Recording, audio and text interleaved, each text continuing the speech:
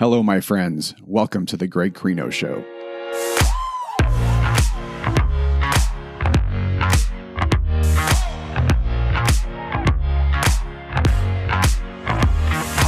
Welcome to the show, everyone. This is the place where we talk to experts and people with unique experiences so we can become better critical thinkers and ultimately gain a deeper understanding of the world. In today's episode, we're doing a post-mortem on the 2022 midterm election with Ted Vogt. Ted's been on this show a few times now. He is a lawyer, former state representative in Arizona, a former staffer of the governor, and now head of the Arizona Department of Gaming. We'll ask what happened to the red wave and is Trumpism done? How did abortion play into it and what to expect for 2024? But before we begin, if you like the content, I always appreciate a 5-star rating and friendly comment on your podcast app. And if you have additional time, go to gregcrino.com, subscribe to my newsletter. And for social media, a great thing you can do is share an episode on a particular Facebook group. For example, I saw a posting about the Thunderbirds on a flying page, and so I posted the episode about Chris Strickland, who was a Thunderbird pilot. And the group members loved it, and I got quite a few new fans, so targeted social media helps tremendously.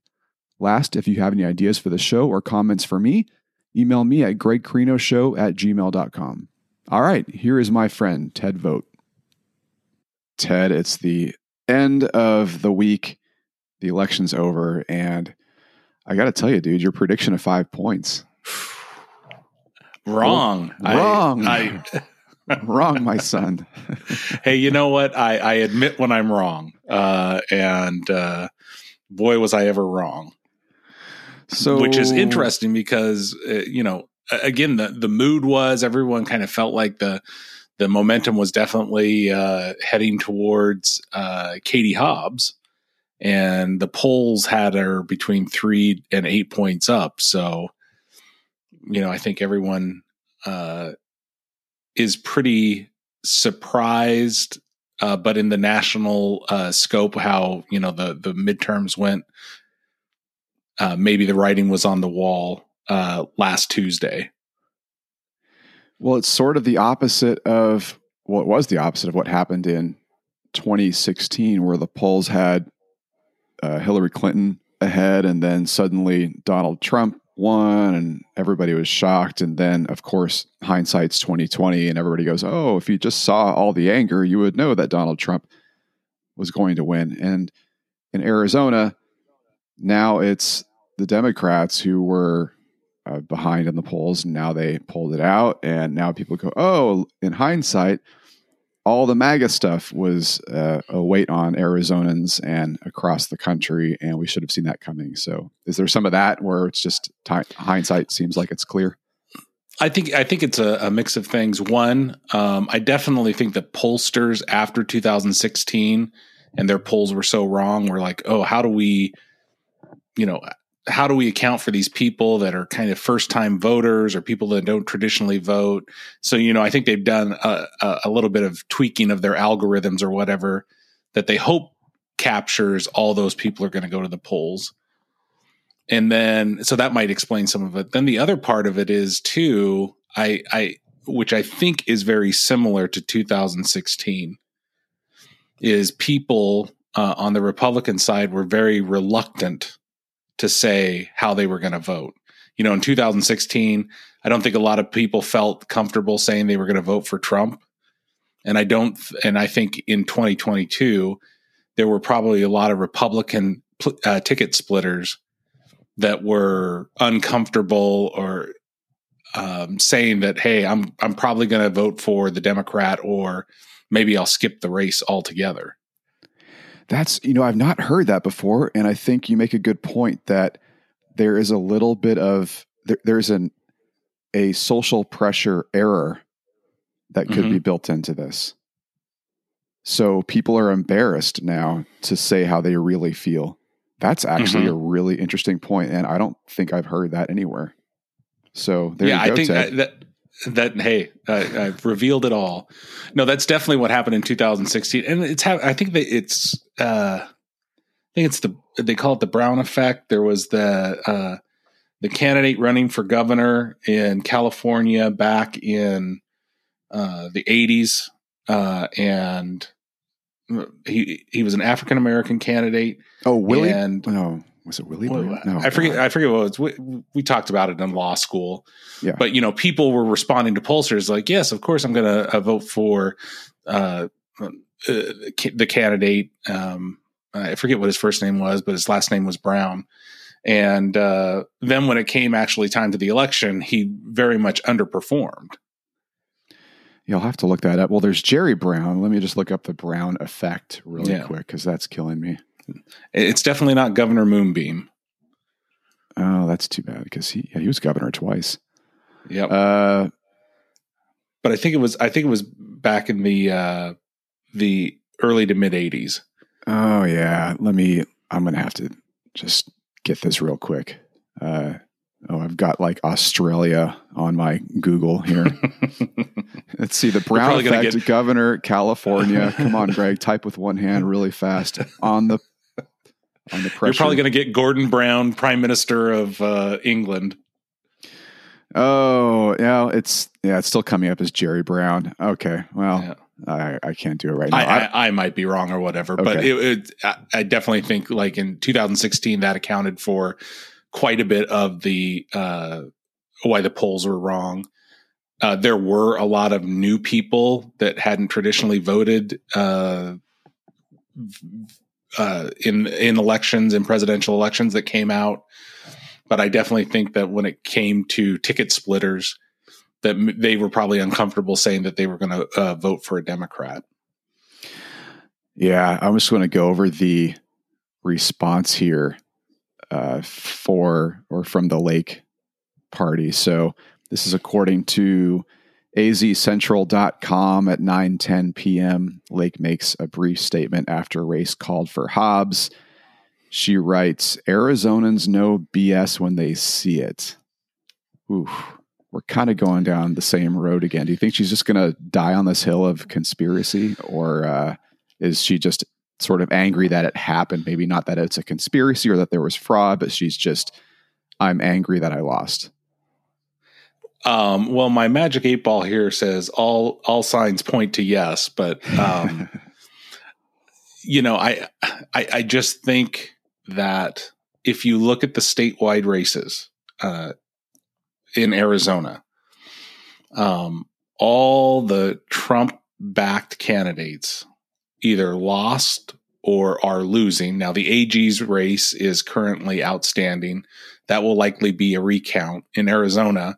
If you have less than a 0.5% difference between the candidates, that triggers an automatic recount.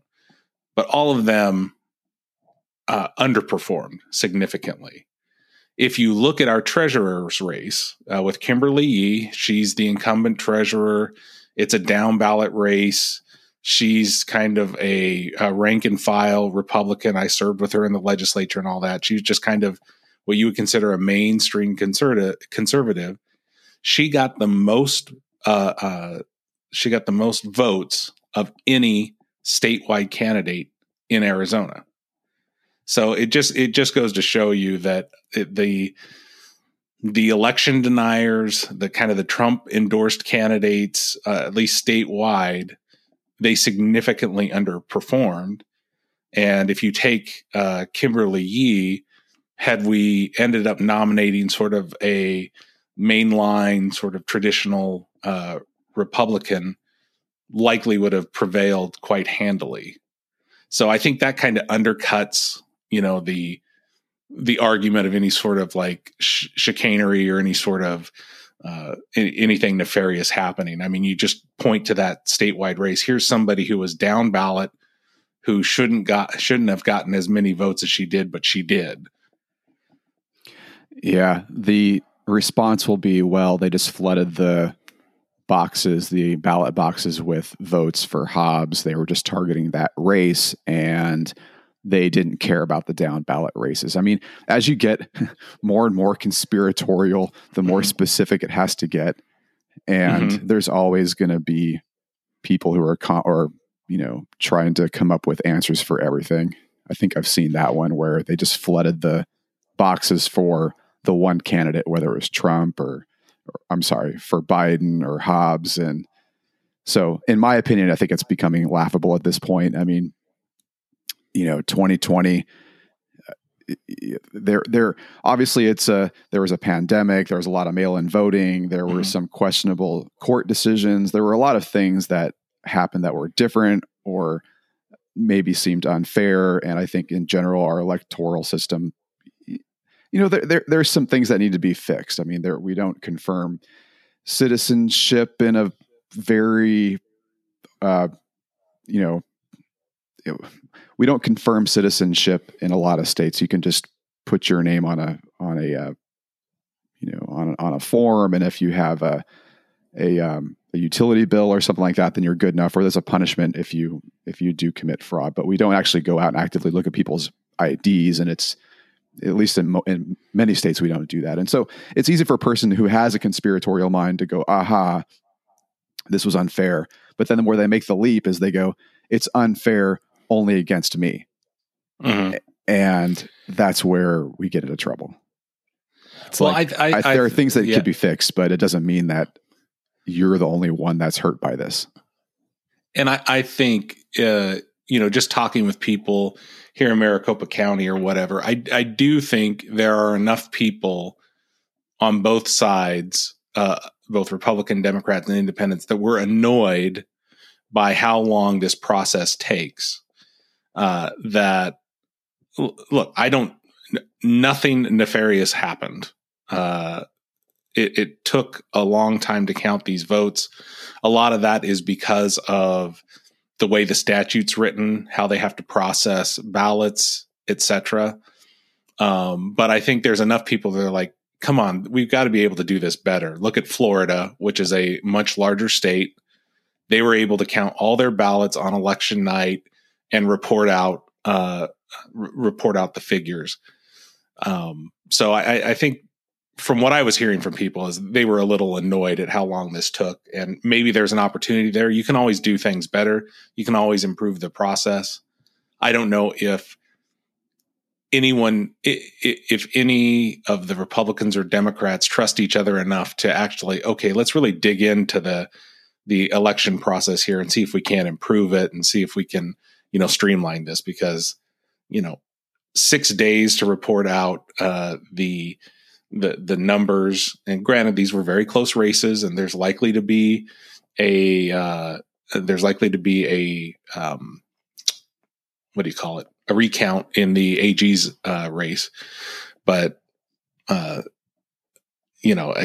the people that are screaming conspiracy theories or saying something's wrong, it's just like the numbers are not there. And let's take a look. Yeah. In 2016, Trump was sort of a unknown quantity running against a very unpopular Democrat. People decide, hey, why not give him a chance? In the midterm elections, the Republicans lost. In 2020, he lost. In the Georgia Senate runoff in 2021, the Republicans lost. And now most of the Trump endorsed candidates that were running in competitive districts, maybe not the reddest of red districts, have also lost. At some point, the the evidence is undeniable that maybe people have made up their minds about Trump. Maybe they want to go in a different direction.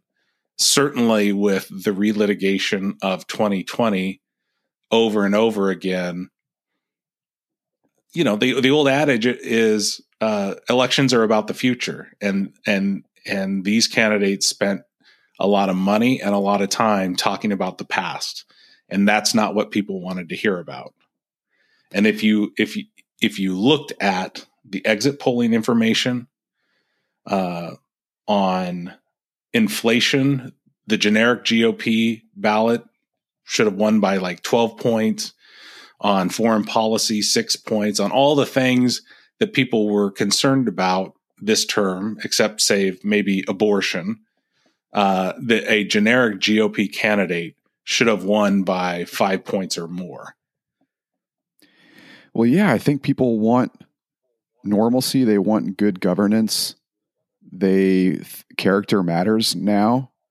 I think you're right that in 2016 they took the gamble. They were a bit angry at Hillary Clinton just for, or some people were at least, just for a whole lifetime of what she's done. And then they initially threw it into the new guy's lap, and then I think the new guy figured that he won because of him and not because of what the voters, what the voters wanted, I guess. It's very easy. I think people think that when they win, it's because of how good they are rather than whether they were lucky. And so Trump was lucky, not really good. And, if he was running against any other Democrat, well, I shouldn't say any other Democrat, but a better Democrat than Hillary, he would not have won that race. And then in 2018, it's pretty standard that the president's party loses. So that was not a huge surprise. But then in 2020, they learned the wrong lesson. I think that's the thing, is like, don't put it past a party, particularly Republicans recently, to learn the wrong lesson. And the lesson they learned was that everything was rigged and fraudulent. And of course, the president said that. And so now look what happened. So if you think the system is rigged, then either you're not going to play or you're just not going to try as hard or whatever. And so now look what happened. And it doesn't have to be very many points either. I think the other part is you only have to sway like 5% of the people to really make a difference in an election. So if 90% of us don't change our minds and that little 10% does, well, that's what happens. I mean, that little 5 to 10% did, and that kind of kicks things over. I mean, Lake is only going to lose by what, 1% maybe? Yeah, right now it's a little less than 1%, 18,000 votes right now. Yeah. So and Trump lost Arizona by 10,000 votes. So, I mean, in a state of, 7 million people, that's not a lot. That's not a lot that you have to persuade. And I think that's, you look at it, if there had been minor adjustments in 2020 by Trump or minor adjustments by Kari Lake, she could have won. One of the things that, nationally, everybody kind of saw with Kari Lake, talking about election denial and, relitigating 2020. The one thing that I don't think was picked up a lot nationally is sort of the Republican Civil War that she kind of was playing on here in Arizona. She adopted Trump's, for whatever reason, dislike of John McCain and his supporters. She had stood up at CPAC and said that, winning the Republican primary there had driven a stake through the heart of the McCain machine. And, in some of her rallies here, she said there better not be any McCain supporters here. I don't want them here. And it's just like, again, the wrong lesson. It is absolutely the wrong lesson. And, totally forgetting that to win is about addition, not about subtraction. And to tell, probably, I don't know, at least 30% of the Republican Party in the state of Arizona, plus many, many independents, that you don't want their support. I guess you shouldn't be surprised by the outcome then. Yeah. Well, 2016 was a very unique time too. It's very easy to be an asshole for a short period of time and have it work. Like, you can be an asshole and you will gather some very motivated people, and you can, take ground. Like in warfare, you can take ground very quickly, but you have to hold ground after that. And you have to hold ground with the war analogy, you have to hold ground with troops on the ground who are actually interacting with people. That's how you hold ground. You can take ground with tanks and just go in there, guns a-blazing, and destroy everything. But then what? And I think what Kari Lake, or I shouldn't say just her, but a lot of the MAGA Republicans nationally, they confused taking ground with holding ground. And they thought, it worked in 2016. well, I'm going to go there again with my tanks and guns a-blazing in 2022. And yeah, there's just nothing left. Now I say this again with hindsight, we thought that Kari Lake was going to win this one, but that was purely based on polls, and we didn't know what would happen nationally. So, it's tough. Well, to your point, about, there's a lesson here to be learned, and there's always a fear that the Republicans are going to learn the wrong lesson. I think there's already indications that, at least at the Senate and maybe the House, they're learning the wrong lesson. You've got Ted Cruz out there. You've got Josh Hawley out there, that they're blaming Mitch McConnell for this. It's like, that's not what I think the voters were saying in all of that. I don't think people were rejecting Mitch McConnell. With the money, they're all saying he abandoned Arizona with respect to Blake Masters. Hey, look, money's finite. You got to put the money where you think you're going to win. I think probably everybody was surprised that the Republicans had to spend $35 million from the Senate fund to get J.D. Vance over the finish line. They put money elsewhere. So there are two things. One, could Washington benefit from new leadership? Yes, I think it's odd that most of our top offices are filled by people in their late 70s, early 80s. It is time for a new generation to move forward. But to think that this election is because of Mitch McConnell or Kevin McCarthy in the House, like that like this election repudiates them, I don't think that's the message. I think those are probably some presidential hopefuls in 2024 that are kind of mugging for Donald Trump, showing that they're posturing for his base, whatever remains of it, in hopes of either running in 2024 or trying to get on the ticket somehow. Well, and Donald Trump didn't even spend most of his money on the races. So he raised a bunch of money and didn't spend it. I mean, there were so many things that he did wrong, either intentionally or unintentionally, to hinder his candidates. Like, he would stump for them, and he raised a bunch of money, but he didn't spend it for them. I mean, a matter of fact, some of the arrangements that he set up with the candidates, with Blake Masters, he sent out fundraising for Blake Masters, and the split was something ridiculous. Like, of the money raised there, Donald Trump got 99% of the money for his PAC, and the candidate got 1%. Oh my God. Now, he also got access to that mailing list or whatever that probably has value over time. But, if you're somebody who's pitching in $50, thinking that $50 is going to go help a Blake Masters or a Herschel Walker or whoever, and then you find out that the vast majority, 90% plus, is never going to the candidate. I mean, that's, that seems like false advertising. Yeah. And Mark Kelly wins, looks like 51.5% to like 46 something. So that was a good 5% split on that one. I think you said Kari Lake was a little less than 1%. And that actually does not bode where it shows that Katie Hobbs ran a pretty terrible campaign. I think you had said that. So she should have won by more. And then all the down ballot Republicans, or at least all the MAGA Republicans, you said had lost in Arizona. So Arizona was pretty indicative of the national mood, it seems. Yeah. Now, there is a possibility that Abe Hamadeh, who's the AG candidate, again, he's just a couple thousand off of Chris Mays, who's the Democrat candidate. There's possibility with the remaining ballots come out, he could go over the top, but there will definitely be a recount. But I just think that treasurer's race is glaring. It just goes to show you that people on both sides had a hard time voting for the other statewide candidates.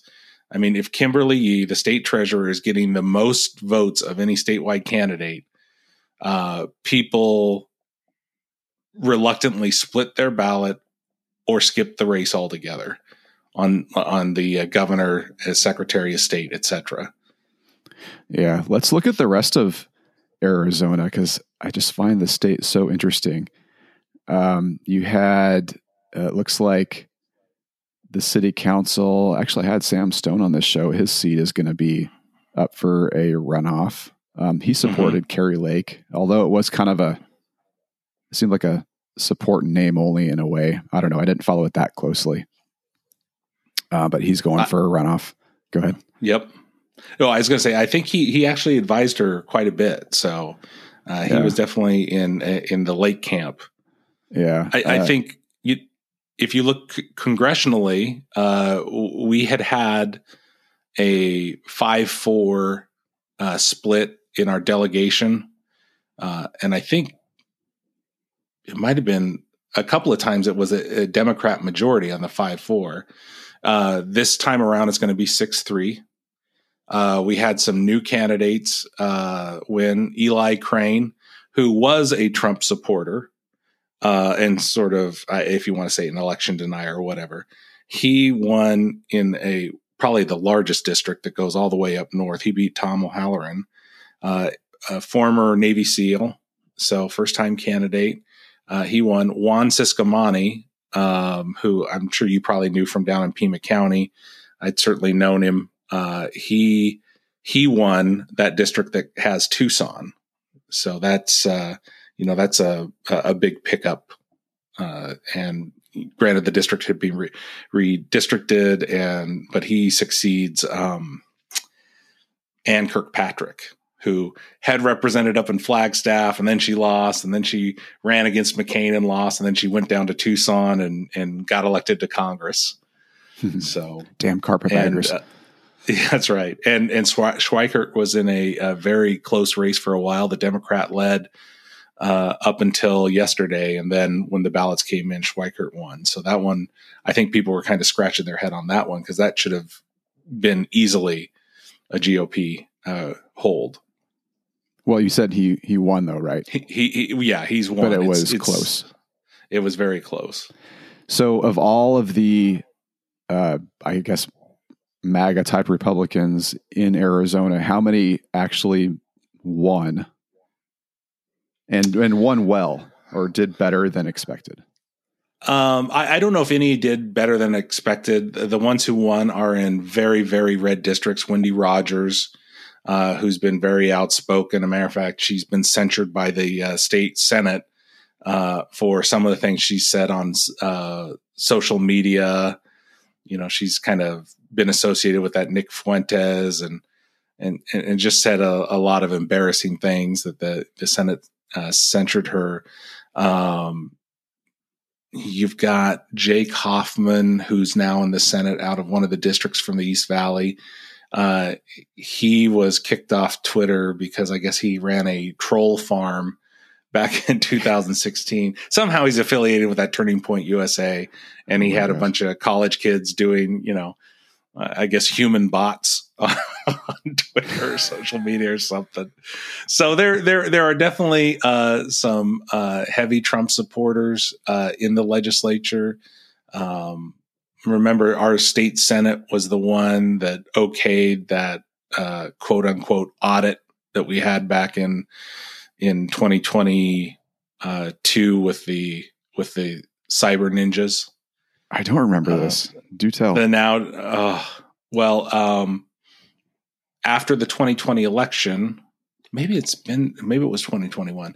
After the 2020 election, of course, Giuliani and that Jenna, I forget her last name, who was also kind of on the legal team, came out to Arizona, was trying to get the House and the Senate just to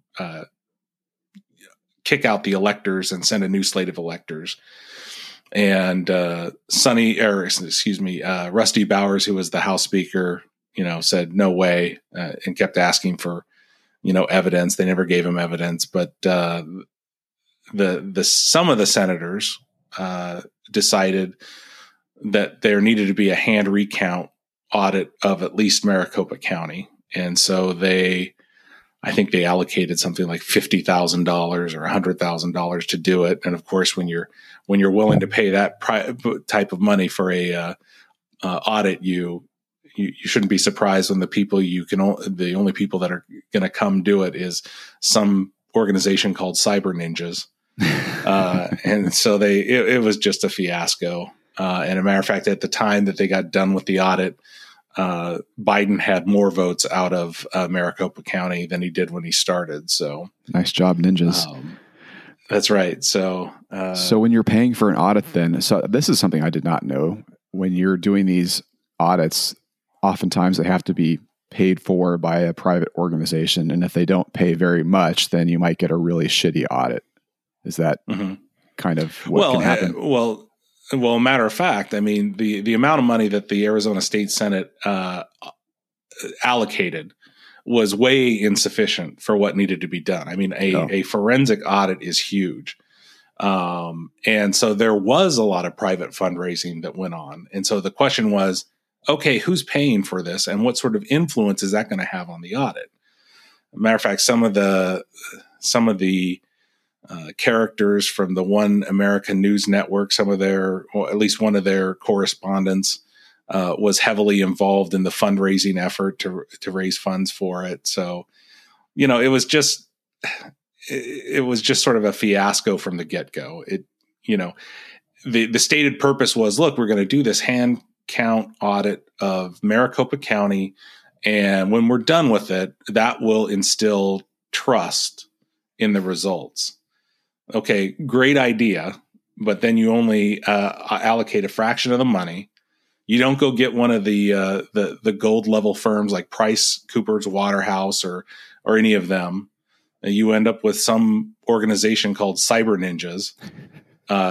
They don't have their own people, so you rely on volunteers to come in and do it. The Democrats aren't going to participate with you, so it was just. It was a slow-moving train wreck. Oh my God! Wow. All right, yeah, I am so tired. Like, count me in that 5 to 10% where I don't want to vote for Democrats. I hate the whole highly socialist woke thing. That does bug me, but it's starting to bug me a lot less. And I'm just becoming so infuriated by the shenanigans of, I hate it even to say far right, because they're not even really principled people. It's populism.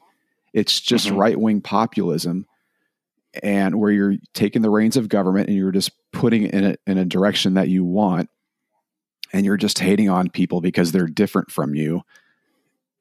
And you expect me to support you just because you've got the R next to your name. And it's just so awful. Like the One American News Network folks, the Turning Point USA. Again, they've got some decent arguments. I'll listen, but 90% of it's just propaganda. And I can't even, it's like a circus now. I just count me a part of the people who just want a normal, guy that wears khaki pants and a light blue shirt to just make the trains run on time. That's all I really want, and is going to tell me the truth most of the time. Well, it's not even populism. I mean, populism doesn't necessarily, morph into what some of this has become, which is, a cult of personality. I mean, people who so desperately want to get an endorsement from somebody that they will parrot these false talking points and are willing to follow this individual over the cliff. That is a cult of personality. And these people that believe that only Trump can solve the problems, that's not even populism. I mean, there's probably some that are, populist that, hey, show me the next great populist candidate and I'll support him. I mean, that's the one thing that's sort of disturbing, that you're willing to follow this individual, you're willing to buy into their worldview or their falsehoods that they're parroting because they can't cope with having lost something, that you are willing to sacrifice your integrity, your brand, etc., on their altar. That's disturbing. Look, there were some good things that Trump did. I think the Republican Party probably learned some of those things that, hey, maybe, you know what, we can advocate for the working class people. Maybe we do have a message that is compelling to, people of different races, etc. So let's not write them off from the get-go. Let's try talking to them. Let's see if we can fashion a platform and compete for their votes. That's a good thing. And I hope that's a lesson that the party carries going forward. But the rest of the stuff is just, okay, we've now got 3 data points that, I guess subverting yourself to Trump and what he requires of you is a losing recipe. Yeah, I think we've kind of beaten this horse into submission at this point, but I think we're going to be back here 2 years talking about the same thing. I know. Well, we just love talking about it though. It's just so fun. If I were to kind of put everything into just a quick summary, I think that there was a lot of anger obviously built up over the course of many years. You could go back to whatever year you want, where I think people on the right were the ones that were, nice and respectful. And that's where you had guys like Mitt Romney, even George W. Bush, who, of course, there are flaws in every human being, but they kind of embraced the social conservative respect. They behaved well. And I think society is changing, and Democrats, I think, were able to take advantage of the niceness of many big name Republicans, and they were winning. And, Barack Obama didn't help things with some of the things he would say about whether it was police or some of the big issues that would come up in terms of race. He kind of would poke the bear a little bit on the right, and people eventually just got really, really angry. And they're like, all right, fine, F you. Now we're going to put this guy in. And this asshole comes in and goes, yeah, you know what? The system is rigged. And you know how I know? I'm playing in it. Mm-hmm. I'm the one who is taking advantage of this rigged system. And I've got now on my 3 wives, and I don't care what I say. And I'm going to go after everybody, and I'm just going to kick the table over. And it felt so good. And it worked. And then this guy goes, all right, I want to keep on doing this. And again, that becomes fun. Once you're in a fight, it doesn't matter. And now people are like, all right, I'm tired of these 2 people fighting. You're destroying the china in the living room, and all the plates are all over the floor. There's food on the walls. Like, we need to stop. We need to clean up the house a little bit. And I think we've hit that point where that middle 5 to 10% said, all right, enough. And let's stop the fighting, clean up, go back to your room, and let's find somebody who can, clean things up and turn this house into a respectable place. And I think that's the time. And I think what could make this different is you've got sort of a model out there now in Florida with Ron DeSantis.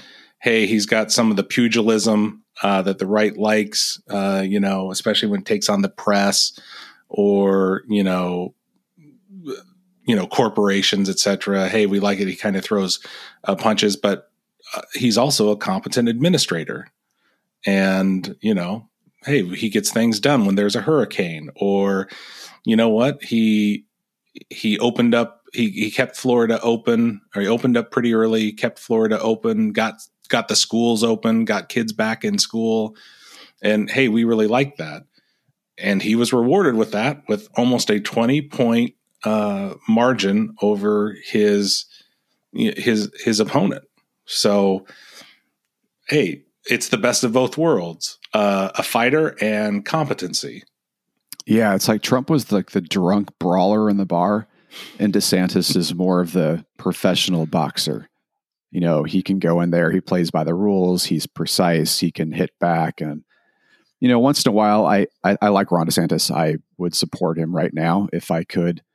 I do hope he doesn't get too MAGA, though, because he can go in that direction. The whole deal about this is where Florida's where woke comes to die. I get it. I don't like woke either, but it's a hand that can be overplayed. I hope he just understands that there is a limit, and you can't just go after corporations that are expressing opinions that you don't like. That's the part that kind of makes me hesitate. Like I like Ron DeSantis right now, but I am still looking around. I don't know. How do you see it? Oh, sure. Yeah. Oh, I mean, yeah. I mean, he gave that speech before the lesson was fully out in front of everybody to kind of see nationally. His race got called pretty early in the evening, but you see how underwhelmingly the Republicans performed and how it's pretty clear that people want to kind of move away from, I guess I would say Trumpism. And the other part of it is he's taking incoming fire now from Trump. As long as he doesn't engage, as long as he kind of keeps above the fray, I think that helps him in the long term. And in many ways, Trump is embarrassing himself. Oh, at this point, yeah. That's what I said. I think if Ron DeSantis just keeps his mouth shut and just lets Trump hang himself, that's a win. I mean, DeSantis just needs to keep doing what he's doing. I would ignore Trump. Now, I know a lot of media won't let him because they're going to go and ask him questions, say, hey, what did you think of Donald Trump? And so he's going to have to find a way to answer that, kind of appease the reporters. So, but without kind of angering too much of the hardcore Trump folks. But yeah, for the most part, if DeSantis just kind of keeps doing what he's doing, don't insult Trump, but don't go out of your way to, defend him by any means. I would just kind of smile and just kind of shake my head. That's what I would do. I just kind of smile and shake my head and say, I don't know what the president's talking about, or the former president's talking about.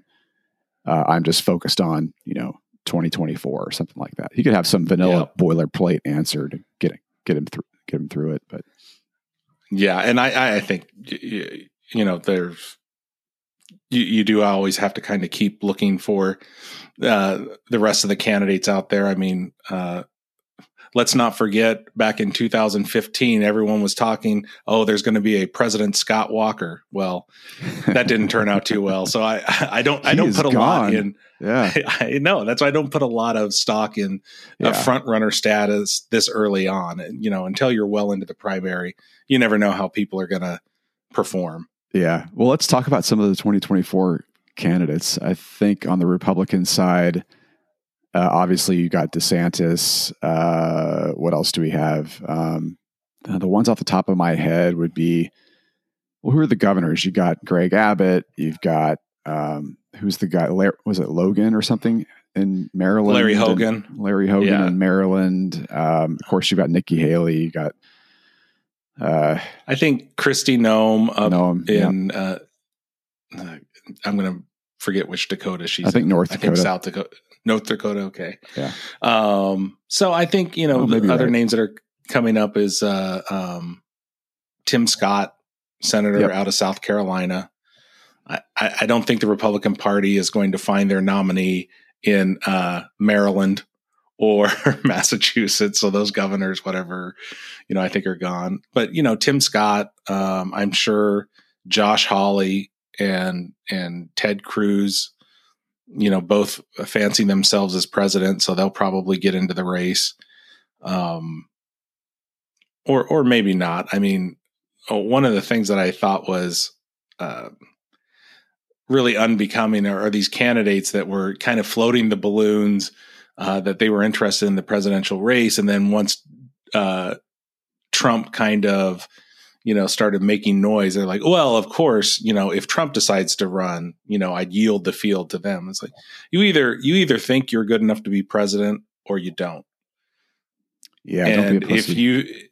Yeah, if you think you're going to be president, then you better believe that you would be the best candidate out there to be president. So, hemming and hawing, just waiting to see what Trump is going to do, I think was ridiculous. And that's why, I also hand it to Ron DeSantis.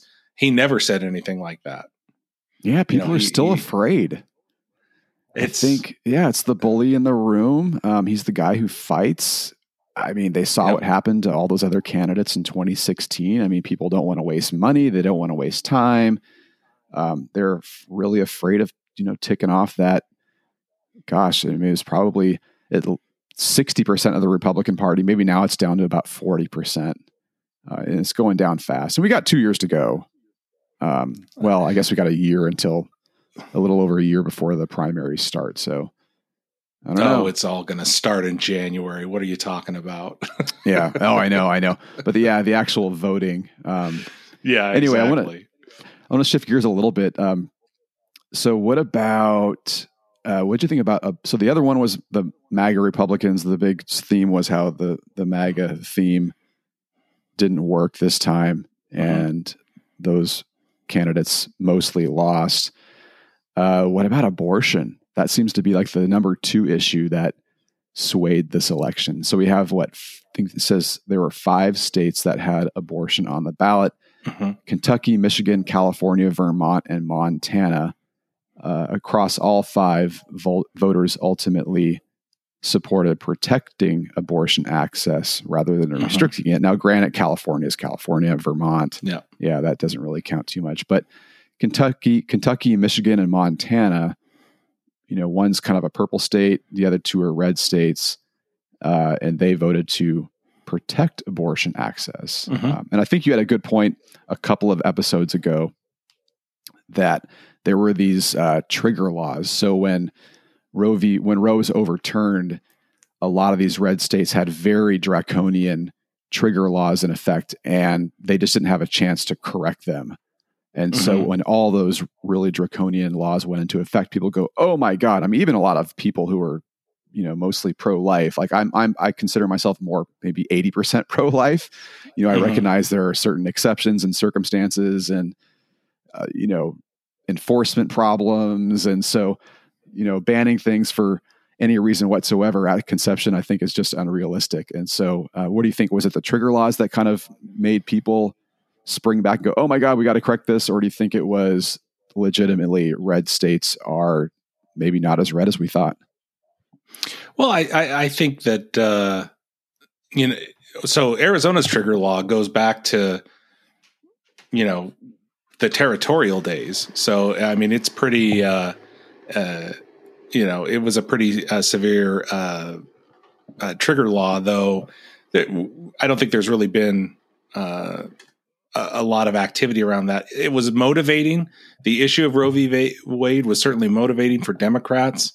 And I think, while people are pro-life, this has been, quote unquote, the law of the land for 50 years. And they've gotten pretty comfortable with it. So, back when the Supreme Court did this, with the Dobbs case, I wasn't surprised at all, in the sense of like, hey, look, be careful what you wish for. Everybody's been saying we want this to be decided by the people at the states. We want this to be decided at the people of the states. Well, that's all the Supreme Court did. And, whether there's ever a national effort to codify Roe v. Wade, I think that, it's just what people have been accustomed to. So I think that they were concerned of going with a strict ban on abortion. And I think that's what most of the constitutional amendments that were being floated in these states was contemplating. Yeah, and some of them were just codifying in their state constitutions what was already codified legislatively. Like California had this measure to protect it in the Constitution. But yeah, legislatively we already had, I think it was like anything beyond 24 weeks required 2 doctors. And I mean, California's got the most liberal abortion laws probably in the world.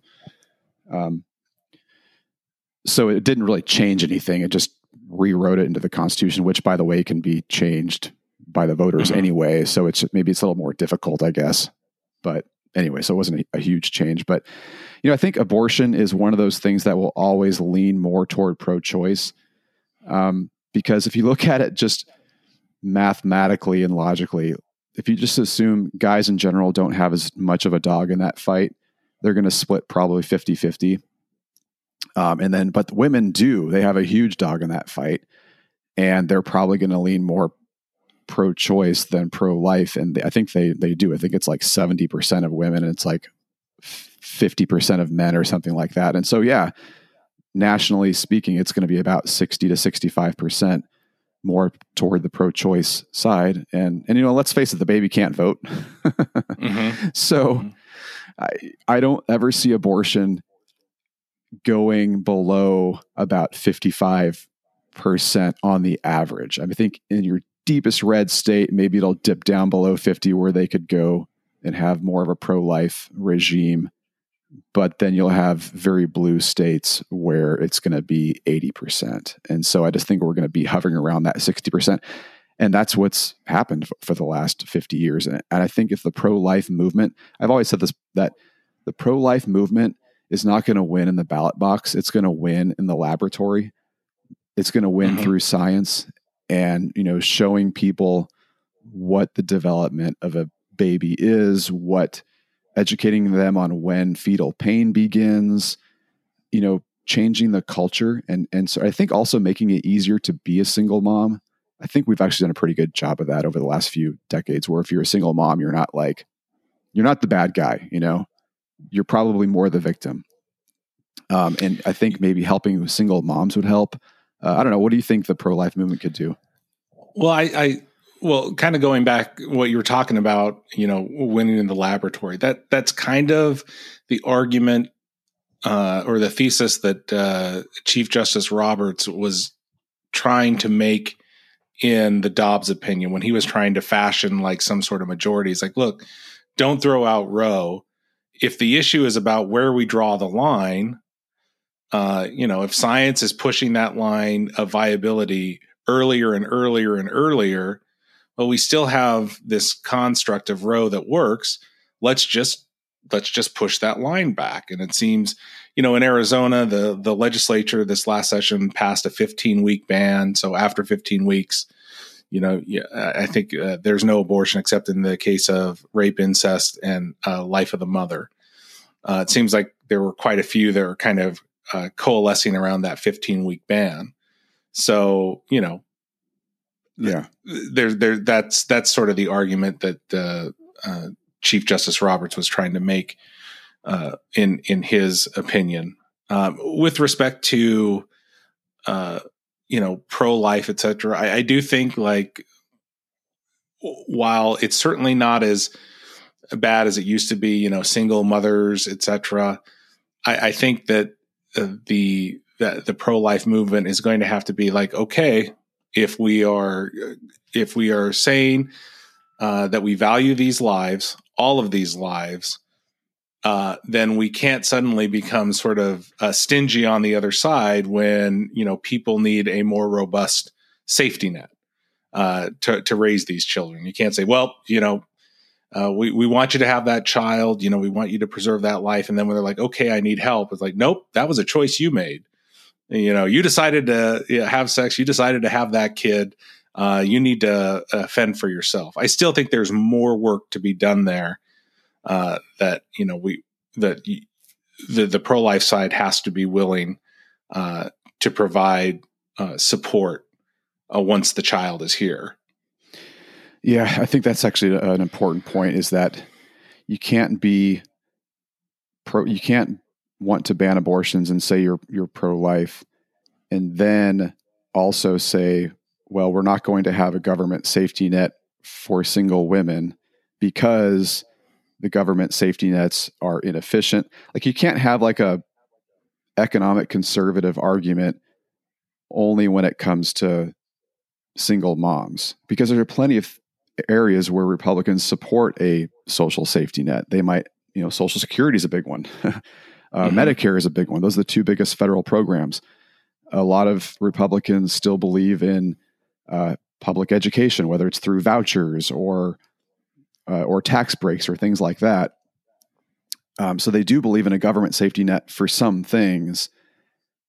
You can't then just say, well, when it comes to having a kid, we're not going to have a government safety net for that. In fact, I would say what I would like to see the Republican Party do is say, look, we don't believe in government safety nets except for saving a child. Like if it can prevent an abortion, then we should have a government safety net. I think that would actually do really well, both morally and politically. How do you see it? Well, I think morally, it's certainly, I don't know if I would say only for that, but, certainly morally, yes, if we're saying life is precious, it can't be just precious while it's in the womb. And if we're doing away with abortion and people are going to be having kids that maybe they wouldn't, or in the current situation they might decide to get an abortion or etc. We can't just throw up our hands then and say, well, that's your responsibility, that's your choice. This is the result of your decisions. So I just feel like we've got to be better about that. Yeah. It's man, it's a tough one, I think, but there is a lot of I think misunderstandings about abortion. And I was, chatting with a friend online that, didn't know that the 15-week ban was something that's pretty average all over the world. Actually, in Europe, I think the average is right around 15 weeks. Mm-hmm. And so when Lindsey Graham proposes a 15-week ban, he's just doing what the rest of Europe is doing. People have gotten used to the, abortion as a right in the United States. And, we were pretty far off to the left side of the spectrum. And now it's kind of a wake up call. Like, California is one of the most liberal places on earth when it comes to abortion.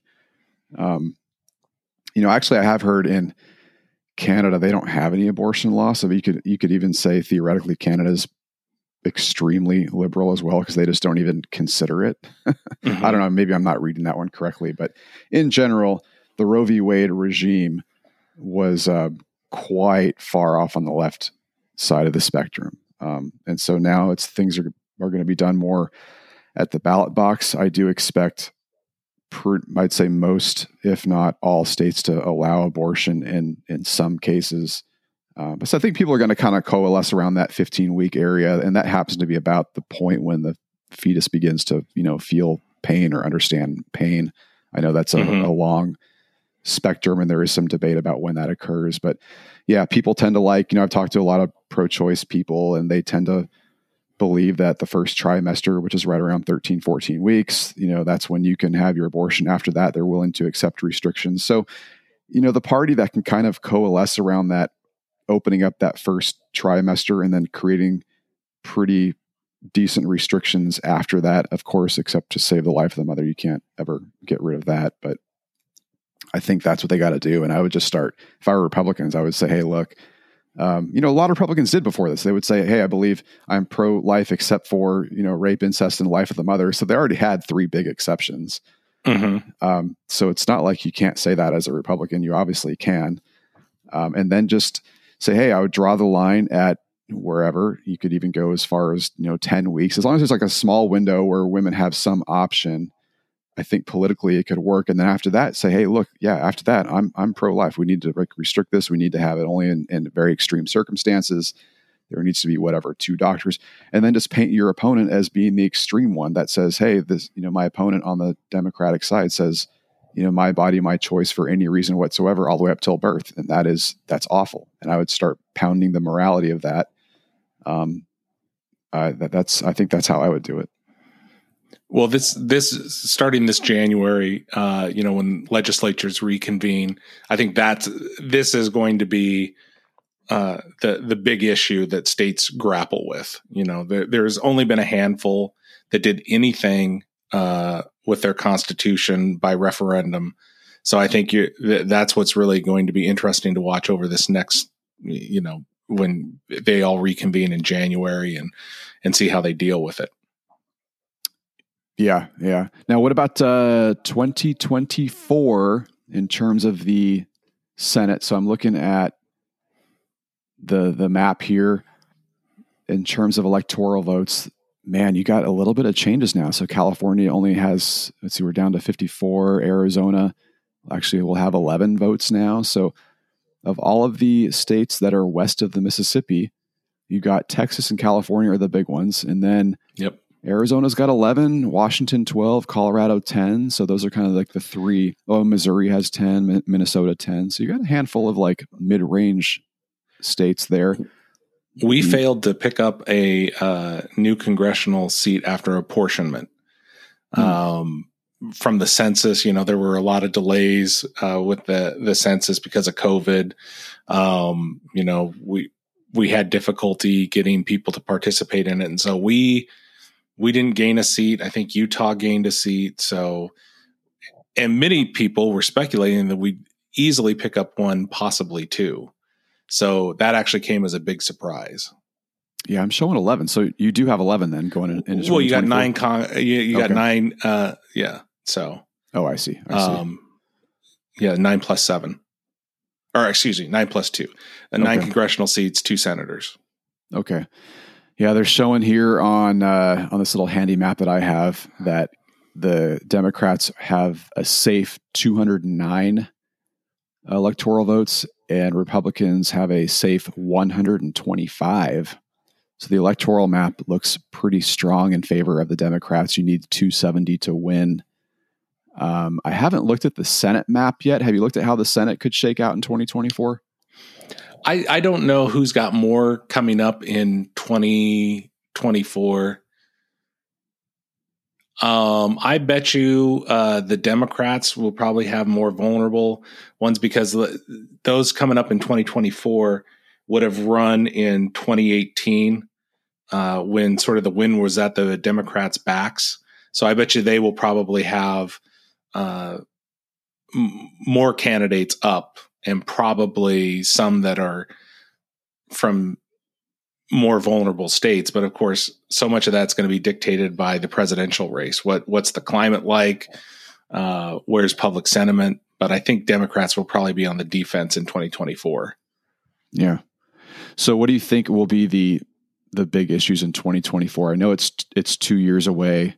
The big ones in 2022 with Donald Trump, I'd say, and then a pretty, strong second would have been abortion. What do you think will be the big issues in 2024? I think that it's definitely going to be the economy because I don't think inflation is going to subside until 2023. It's likely that we're going to be in the midst of, or possibly just starting to come out of, a recession. Even when you're kind of coming out of recession, the president's party in power is very vulnerable. I mean, that's, George H.W. Bush lost in 1992.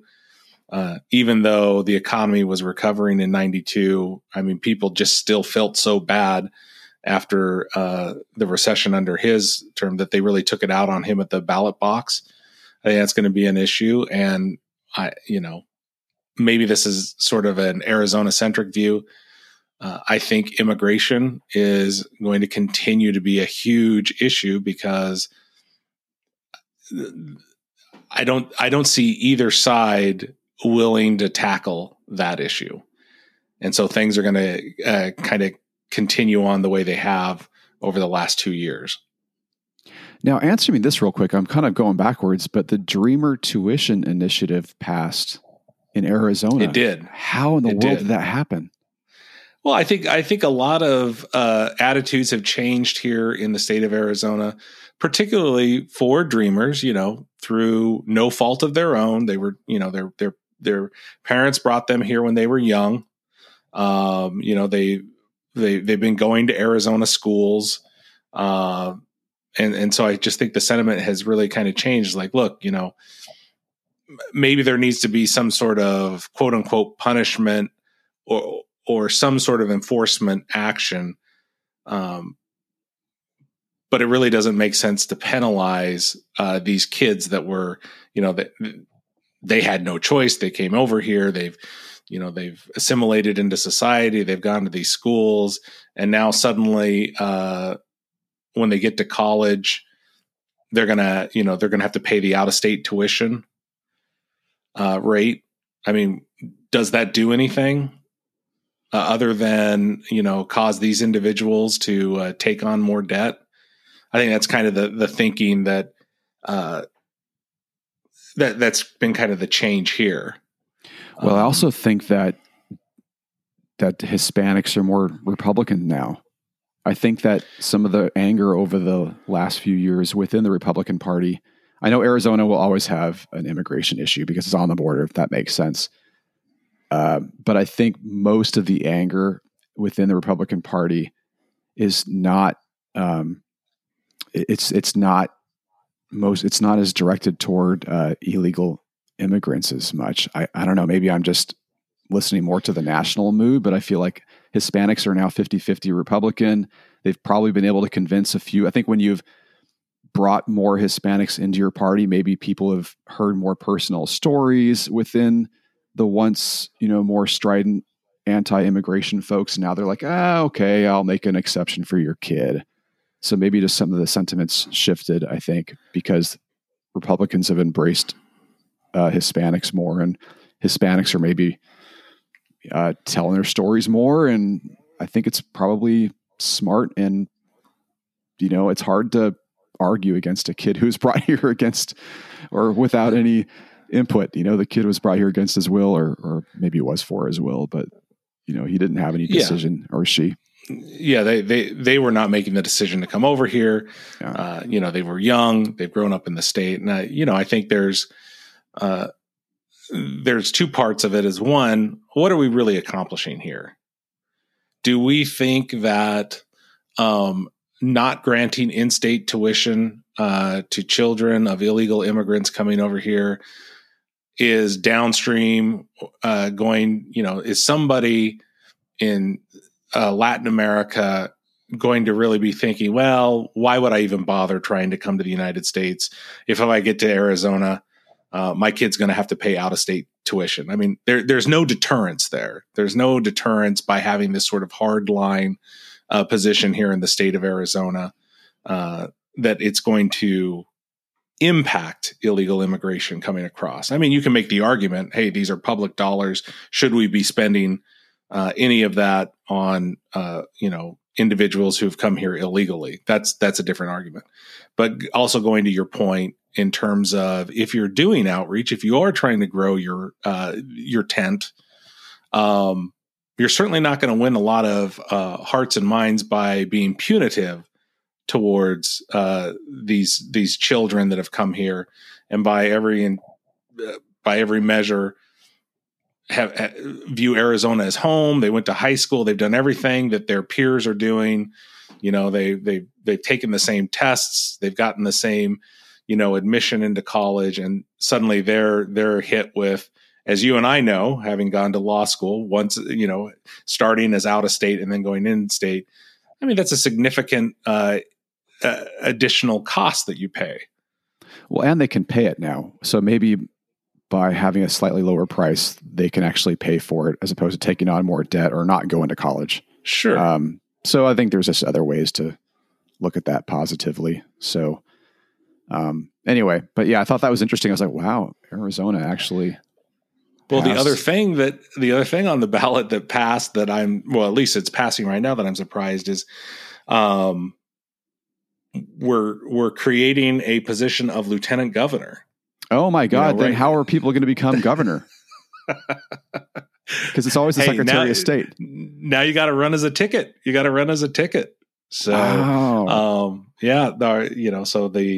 so we'll starting in 2026, the gubernatorial candidates will select a lieutenant governor running mate, and I think that's smart. Sometimes it works out in our favor, depending on which party you were in. Like, Napolitano, when she left, Republican Jan Brewer became governor. And, it's worked out the other way sometimes. So yeah, it does give people a sense, however, I think sort of a sense of security is like, okay, I'm voting for this candidate and for their policies, and there's likely to be continuity regardless of what happens to them. I mean, you can have some real political whiplash depending on who your governor is and your secretary of state is. Yeah, it definitely clarifies things a bit when you have a number one and number two, and you know who the backup is. I do like that idea. So. And I think, as I pointed out last time, Doug Ducey is the first governor in almost 50 years to serve out 2 full terms. Since Raul Castro back in the late 70s, he went on, the Carter administration pulled him up and made him ambassador, I forget to which country or whatever. And since then, we hadn't had a governor complete 2 full terms. Now, here's a thought. Would Ducey run for president? I don't think so. He's certainly not making any of the steps that you would think he's making. He's wrapping up. He's the co-chairman of the Republican Governors Association. So he was very much focused on trying to get governors elected this last time. He gets along very well with Vice President Pence.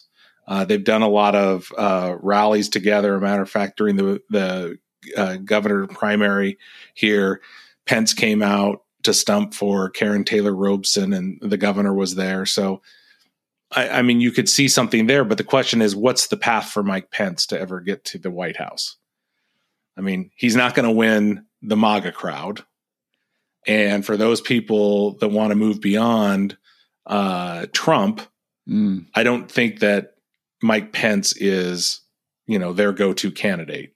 Yeah. Wow. That's another good point that you won't hear on any other show. Because a lot of people are saying Mike Pence is he's got a good shot. But yeah, I haven't thought about that Mike Pence is caught between a rock and a hard place. Like he's pissed off the MAGA crowd. Who's his constituency? Yeah, he's pissed off the MAGA crowd, and he's pissed off the anti-MAGA crowd. Yeah. And, look, he's a traditional conservative Republican. He had a pretty strong record in Congress. He did okay as governor of Indiana. There was it really looked like he might have lost re-election in Indiana had not Trump selected him as his vice president. But be that as it may, I mean, the people who support Trump aren't going to support him, and the people who want to move on aren't going to support him either, because it just, why would we pick Trump's vice presidential candidate? Yeah. I kind of see, we'll wrap this up here pretty soon, but I do see DeSantis as far and away the favorite. All the other candidates, I think they might be softer around the edges, but I think Republicans still everybody wants to fight. You still want a guy who can counterpunch the other side. I don't see the distaste for the media going away. DeSantis really likes going after the media. DeSantis does very well in front of the media. He knows when to punch and when not to punch. He still will do the big things like sending illegal immigrants up to Massachusetts, people like that in the Republican Party. I don't see kind of the populism going away anytime soon, or at least not in the next year and a half. He's also a veteran, although he was a lawyer, if you can count that. But he, I can say that. And as in a lawyer. The Navy. I mean, come on, in the Navy. Was it the Navy? Okay. Oh, yeah. So a lawyer in the Navy. So he's barely a veteran. I can say that as a veteran. That's admiralty law. He's probably just focused on admiralty law. Yeah, he's down there in the. Was he even on a ship? Does it even count? Now he was a JAG down at Gitmo. So okay.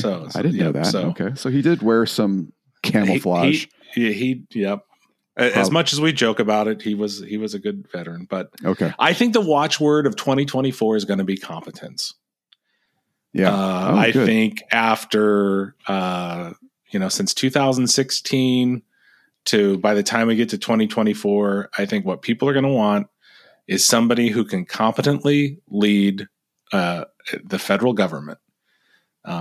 Because I don't think anybody feels that's being done right now. And I'm, on the Republican side, and the Democrats certainly didn't think that it was being done by the Republicans during the Trump administration. So I think with everything that's happened by the last 8 years, pandemic, inflation, global supply chain crunches, and, Afghanistan, and we'll likely either still be in the midst of or just coming out of a recession, I think people are going to want a breather.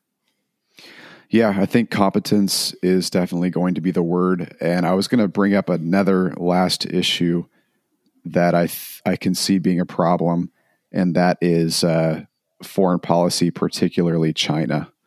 Mm-hmm. I think that will catch people by surprise. And I follow defense news very closely, and that is all the talk in the Pentagon is China. And so I think the Republican, I shouldn't say just the Republican, but the candidate in general who has good foreign policy bona fides and can talk intelligently about China, I think will, and has a plan for that, a plan for a world in which, it's sort of like a Cold War Part 2.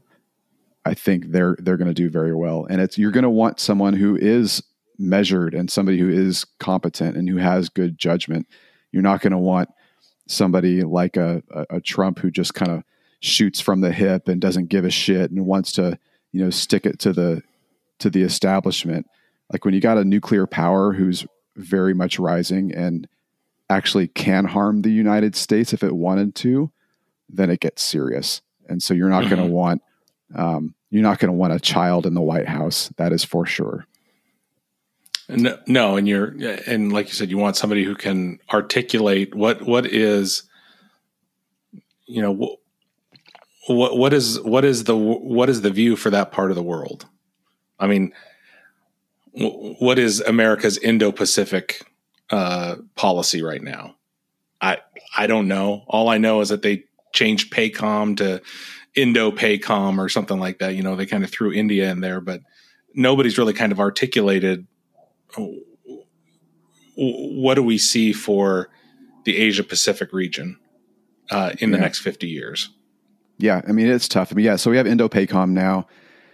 I do know that the military, particularly the Air Force, is almost solely focused on China. I think almost definitely to its detriment. I think we could get a little bit too focused on one thing and forget about other things. I think that's a problem, but definitely foreign policy, I think is going to be a big thing. I think people are going to be reeling still from the recession. So economically that will be in the background. I think abortion will subside as people see, this can be done at the ballot box, and okay, people are pretty reasonable. I think that will kind of subside. So yeah, that's about all I can see, man. Anything else you want to chat about? We've been going a while. Yeah, no, I think that's about it. Like I said, competence is going to be the watchword of 2024. But again, just last week I said Kerry Lake was going to win by 5 points. So you get what you pay for. Exactly. All right, Ted, thanks for coming on, man. We will do it again soon. Okay. All right. Have fun in Australia. All right, we'll do. That is it, my friends. Thanks for listening. Please remember, if you have time, give me that 5-star rating and friendly comment on your podcast app. And if you have additional time, go to gregcarino.com, subscribe to my newsletter. And for social media, try that targeted social media tactic. Go to a Facebook group that you like, post an episode that applies, and watch the show grow and make a few friends. And if you have any ideas for the show or comments for me, you can email me at gregcarinoshow@gmail.com. Take care and see you on the next episode.